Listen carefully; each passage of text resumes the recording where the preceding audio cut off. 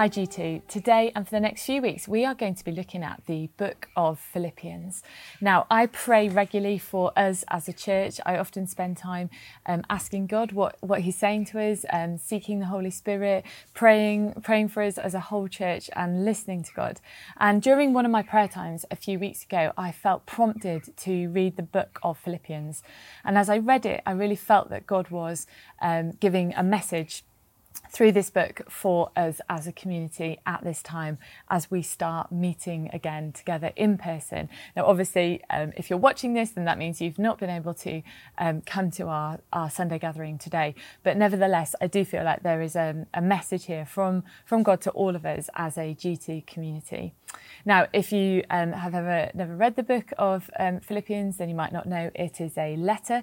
It's written by Paul the Apostle and he's writing to the church in Philippi.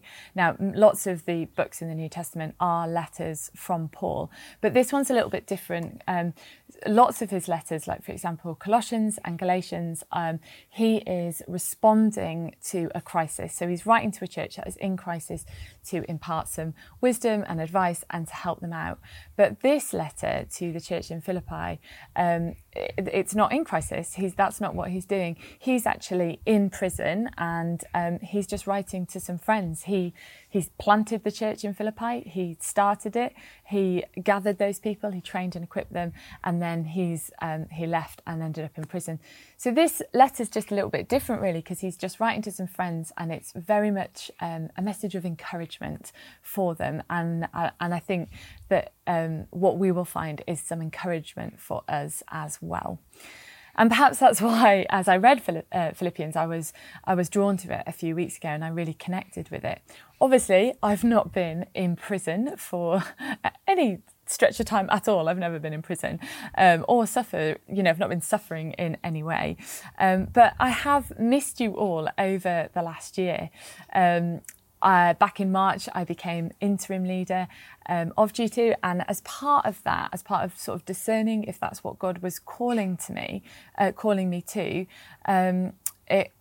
it was me just discerning my whole call into ministry, and I really felt that call about 7 years ago, that I felt like God was sort of calling me into ministry and into leadership. I've been pretty much called all my life to lead. I've always ended up leading, but more importantly than being called into ministry and called into leadership, I feel called to G2. I feel called to this church and to serve here, to serve you as part of the church here, and as God spoke to me more and more about that, I knew he was calling me to step up as Christian moved on back in, it happened in March. So yeah, I feel connected to this letter because I equally feel affection for you, the same affection that we see in this letter as Paul writes to the church in Philippi. I share that affection for this church, for G2, and I felt really stirred as I read it that God was stirring up something in me to share with you over the next few weeks.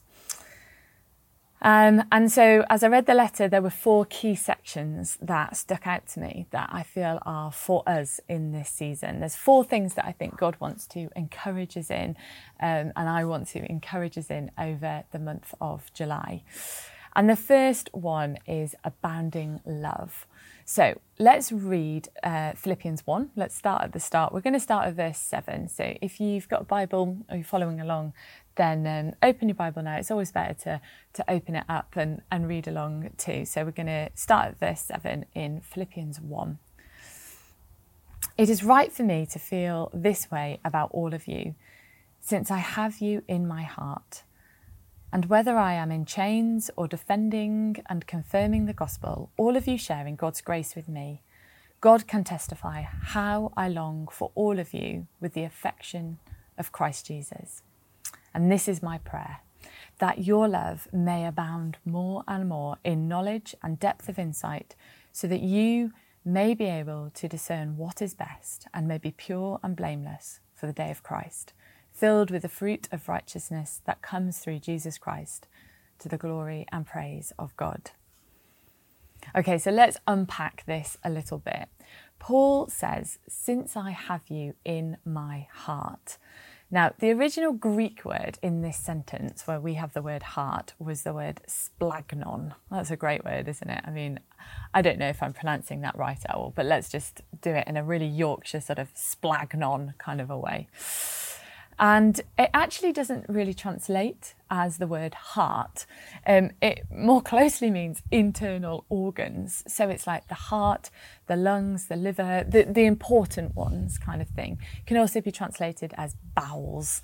I don't really think we have this kind of language in English. Like we might say that we feel something in our gut, but I don't think that you'd ever say to someone, I hold you dearly in my bowels. Like it doesn't really work in the same way.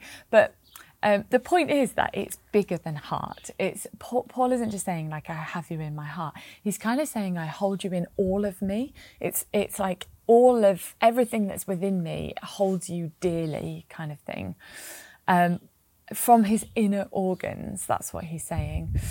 And the people that he's writing to in Philippi, he probably knows all of them by name, and that's really important to remember.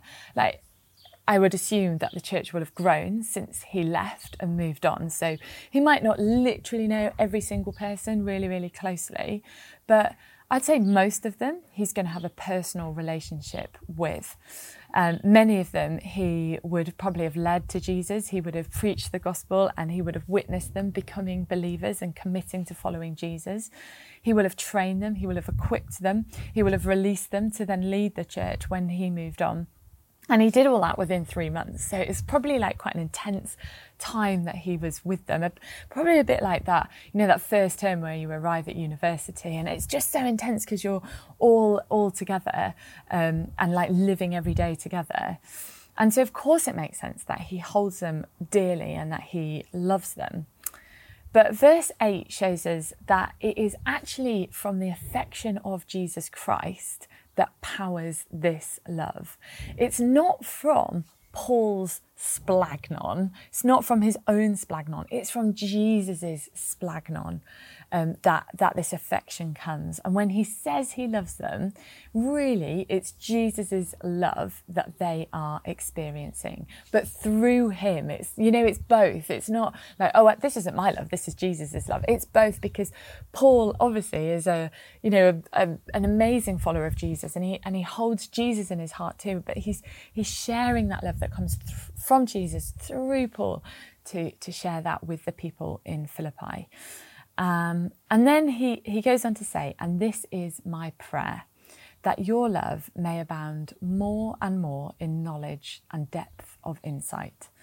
And this is the bit that really stood out to me. This is where I think we need to begin as a community, as we gather again, as we look to the future and start thinking about what does church look like in this next season. And I think lots of people are asking that question, not just about church, but about life. You know, what remains after all of this as we begin to rebuild?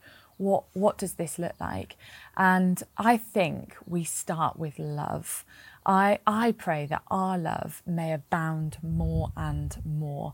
And when I say that, I don't just mean feelings, that we feel more love and we feel more, all that like wishy-washy love kind of stuff that you'd get in a movie.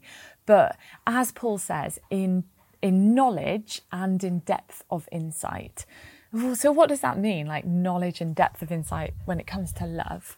Well, I've been married for 15 years and I hope this isn't a massive shock to Luke, but I don't wake up every day feeling totally in love with Luke. Like with that, I don't wake up every day with those feelings that I had in the first few months of our relationship.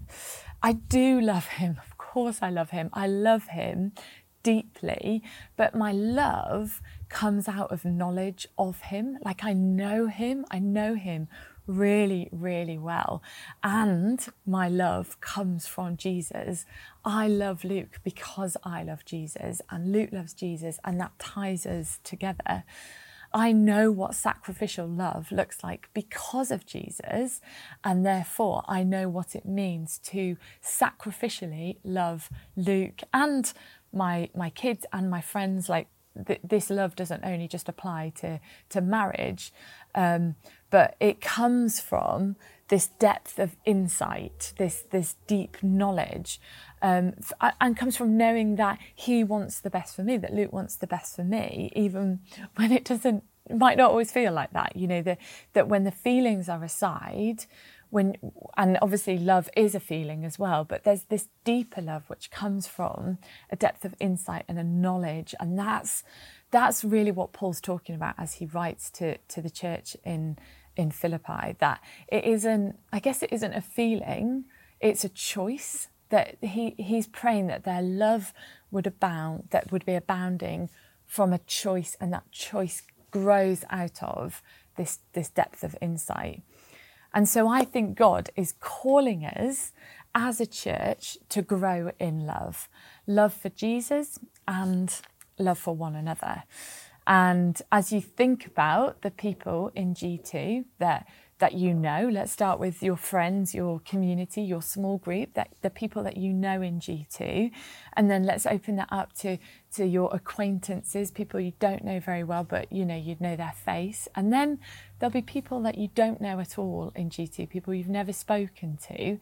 So as you picture all those people, then the question is, how can you love them more? And that question is to each of you, to everyone. How can each of us love each other more and grow in that love and press into that love? How can we actively choose to love one another? Now, we've always been a church that's quite focused on our Sunday gathering. That's been sort of the main event. And then there's other things that happen, like small groups, like outreach projects, student nights, social events, prayer nights, other things going on. But Sunday is like the main point of church. That's often what you'd say, like, I'm going to church, and you mean I'm going to the Sunday gathering. But what if we flipped that? What if church was actually lots and lots of small groups of people? And I'm not necessarily talking about our fire groups here, but I'm talking about small communities, small groups of people who are living out Jesus's love for each other. And then Sunday was like the extra bit, you know, the bit that you'd come to celebrate together, to gather together, to worship, really. But it's in our small groups of people that we can really exercise and practice and commit to loving one another. Right now, we're a small gathering, as lots of people are away or unable to come at the moment. But I think by October, we will be much bigger again. We will have freshers and other students trying us out and joining us and deciding what church to go to. We'll have people returning when they feel more confident because they've been vaccinated, or hopefully things are looking better with COVID. And at that point, when you look around the room and ask the question, how can I love everyone here? What can I do to love everyone here? I think then it might feel really impossible, actually, because when you've got 100 people in your community, in your church, how can you possibly actively choose to love every single one of them? I don't think you can. So I think if we want to be a church that prioritises love, and I think that's what God is calling us to, then I think we do have to go smaller, and we have to really press into the smaller and prioritise that so we can do it, because you can do that if you're in a committed small group. And like I say, I'm not talking about our fire groups. I'm not talking about a structure here. This isn't like a secret plug to kind of everybody should be in a fire group. And actually, most people are in a fire group at the moment. But I'm talking about pressing into the small in whatever that looks like as we go forward. Paul then goes on to say, so that you may be able to discern what is best and may be pure and blameless for the day of Christ. I'll just read that bit again because it's a little bit wordy. So that you may be able to discern what is best and may be pure and blameless for the day of Christ. So first of all, the word blameless here is not the same as sinless. He's not saying so that you may be sinless for the day of Christ. It doesn't mean so that you will have done nothing wrong, because we know that, we are all sinners, and that isn't a goal that we can reach for. But blameless is more about not causing other people to stumble. So Paul doesn't say here, this is what he doesn't say, that you may be able to discern, so that you may be able to discern what is best for you. He's not saying for you. He's saying what is best and may be pure and blameless for the day of Christ. So what he means is what is best for everyone, so that you may discern what is best for everyone, pure and blameless. So what he's talking about is discern together out of love what is best for everyone, so that we don't cause other people to stumble. Because our faith journey and our discipleship journey is intrinsically linked to the people around us, to our community in G2, to our friends that we journey with. And so we're all connected in this way. And decisions that we make, that we might think, well, this is best for me, so I'm going to do this, ultimately has an impact on other people and may or may not cause other people to stumble. And we don't want that, because we want to be blameless. We want to be free, and we want to be pressing into love, which means discerning what is best together. And ultimately that comes down to being accountable and holding each other accountable for the decisions we make, for the actions that we take. And as we read scriptures together, and as we pray together, and we assume the best for one another, then we can grow together as a community, really figuring out, what does this mean? What does the scripture mean when it says that, rather than what does this mean for me? What does this mean for me in my context? It's not about me, it is about a community. It is about growing together.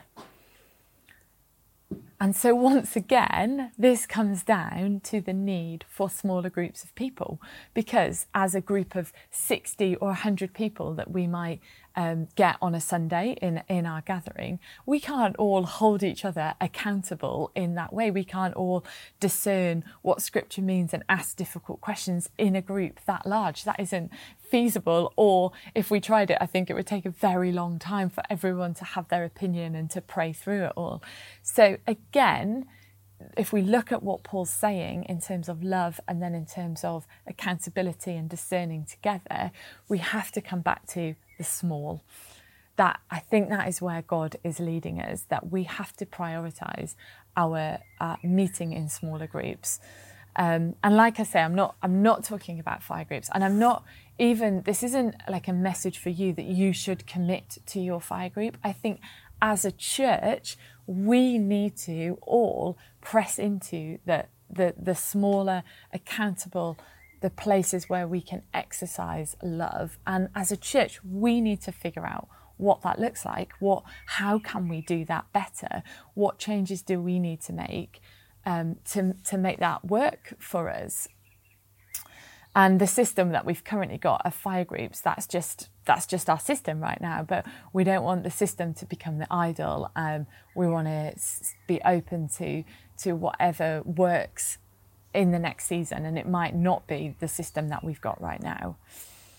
And the last part of this passage, it says this: filled with the fruit of righteousness that comes through Jesus Christ, to the glory and praise of God.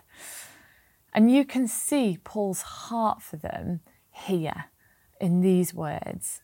He says that the God who saved them would also grow them. That's what that means. That they would be filled with the fruit of righteousness. Basically, they would be filled with the signs of a good person. That's another way of putting it. Not as good a way of putting it, to be honest. And I love that Paul doesn't just pray for those things directly, which is what I think sometimes we do. Like, he doesn't say, I pray that you will be kind and you will be gentle and you will be honest and that you will have integrity and you will love each other. He doesn't say that. I mean, how often do we pray that kind of prayer? Like, I pray that this week you will be kind, and I pray that you will that you will be gentle. And when we do that, I think it's kind of like skipping out the middle bit, and we're just praying straight for the results. But notice here that Paul is praying for the fruit. That's what he wants. And the fruit only comes from Jesus and us working together. That's the only way of getting that fruit. It doesn't come from our hard work or our trying harder. And often when we pray that prayer, when we say like, oh, I pray, even we might pray it for ourselves, I pray that I'd be kind this week. Really, we're kind of hoping to just skip to the end and just try harder at being kindness. But Paul is praying for the fruit of righteousness for the people in Philippi. And I think God is encouraging us that he will give us the fruit of righteousness. That is the encouragement for us. That is the invitation, and that is what is on offer. We are rescued by God's grace, but by faith we grow. It's not just automatic. Growth is not just automatic if we turn up to church every week. Turning up doesn't just mean that we grow more like Jesus. We often talk about calling, and many of us are trying to work out what God is calling us to. But I think that the first will of God when it comes to calling is that you will be more like Jesus. Whatever you actually do with your time, God's will is that you will look and smell and sound and act more like Jesus. And that is reflected in the way we love, because so much of Jesus's character we see in the way he loved other people. A couple of years ago, we were holding a leadership meeting where we chat through the next few weeks, and we would pray together and we would plan and equip leaders. Just sort of a general leadership meeting, but it was equipping and it was sharing ideas and that kind of vibe. And on the day of the meeting, somebody texted me to say that they couldn't come anymore, and they asked if I could send them the notes so that they could catch up. The problem is there weren't any notes. It's not like when you miss a lecture at uni or maybe miss something at work and your friend gives you the notes. The whole meeting was a discussion. Yeah, there was a bit of a plan of what we would discuss. The meeting was the prayer and the worship.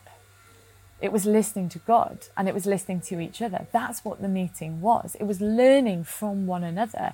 It was sharing stories, sharing what had gone well, what hadn't gone well, sharing stories of friends journeying towards Jesus to encourage each other.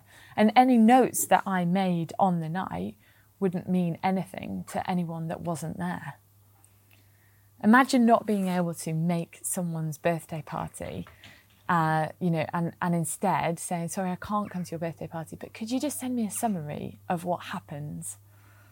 Or imagine not being able to play in a football match or a netball match and saying to a friend that's there, could you just write down what happened so I can catch up and I can read about it? It wouldn't work, would it? It would be absolutely awful to just read notes on someone's party or some sort of sport match. You have to be there. Even if you go to watch football, it's interactive. You sing and you chant, you eat pies at halftime. That's all part of the experience, is being there. And I think one of the probably one of the scariest things for me over the last year is that in this culture and society that we now live in, it's easy for church to become a bit like that. It's something that you watch, someone could send you notes on, or even that it becomes a bit like a hobby. It's something you do or something you go to. And for me, being online like we are now has been necessary. Of course it has, but it's not desirable because it has been something you watch, like Netflix or Instagram Reels. It's become something you observe, something you flick through, or maybe just flick through the worship, skip to the talk. Oh, I don't really like this talk. Maybe I'll just skip through and get the notice, the important information. Maybe I'll just listen, have it on in the background while I'm doing something else. It's becomes something you observe and then you review and critique, rather than something you are part of. But the goal of being a Christian, if there is a goal of being a Christian, is not to watch church once a week, or tune into your favourite church online, or even attend church once a week. The goal isn't sort of self-improvement, self-help, be better. The goal isn't to change your behaviour. Our goal is Jesus. It's all about Jesus. It's not about us at all. And maybe you've heard the message over your time of going to church or being a Christian. Come to church and don't drink as much. Or maybe you've heard the message, come to church and also maybe don't sleep with other people. If you've heard the message that you should be better, if you've heard the message that you should read the Bible more and you should work hard, etc., then I'm sorry. I'm sorry if we've communicated that. And honestly, I think we have. I think too many people that are young in their faith have heard that message. Come to church and be better, improve, rather than the message of spending time with Jesus and allowing him to change us, which will happen. And if our goal as Christians, therefore, is to grow more in love with Jesus and for Jesus to fill us with the fruits of the Spirit, then as a church, our goal is to empower people to do that and to follow Jesus into what they're called to. The goal isn't to transform your life, though. That's not the aim. The aim is Jesus, and the transformation is what happens. Yeah, of course we have to make a daily decision to follow Jesus, to be more like him. We do need to read our Bible. We can't get away from that. We do need to know him. We do need to spend time worshipping him, because that is spending time with him, spend time praying, talking to him. But not so that we can be better, not so that we can improve or get some self-help. It's so that we can spend time with him. And so I think this is what God is saying to us right now. I think his prayer for G2 is that our love would abound more in knowledge and depth of insight, so that we can discern what is best for all of us. So we won't cause others to stumble, to keep our eyes on Jesus, and to be filled with the fruit of righteousness that comes only through Jesus. And all of this is for God's glory and praise. Would you join God in that prayer for you and for us as a community? Would you pray that for yourself and for others? Would you step into this encouragement of abounding love? Let's pray. God, I'm sorry for the times that we have got this wrong as a church. I'm sorry for the times where we have turned our church community into a self-help group, and we have shared the message of improvement. And thank you, God, for this message of encouragement. And we pray with you that our love would abound more in knowledge and depth of insight. We pray, God, that you would help us to discern what is best for all of us. God, help us to keep our eyes on Jesus. Fill us with the fruits of righteousness that comes only through Jesus. And God, turn our lives into lives that are for your glory and your praise. Amen.